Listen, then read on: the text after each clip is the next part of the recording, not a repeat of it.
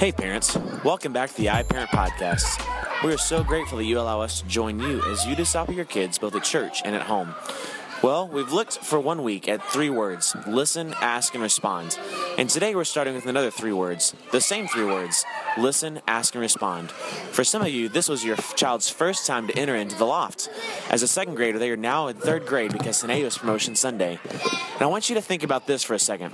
Right now, as you're listening to me talk, there's a lot of things going on around me. But what you're focusing on is my voice.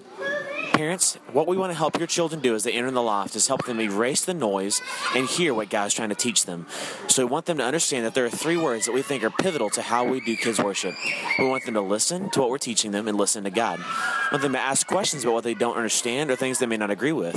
And then we want them to respond. We want them to do something with that knowledge, and we want them to be obedient to what God has called them to do.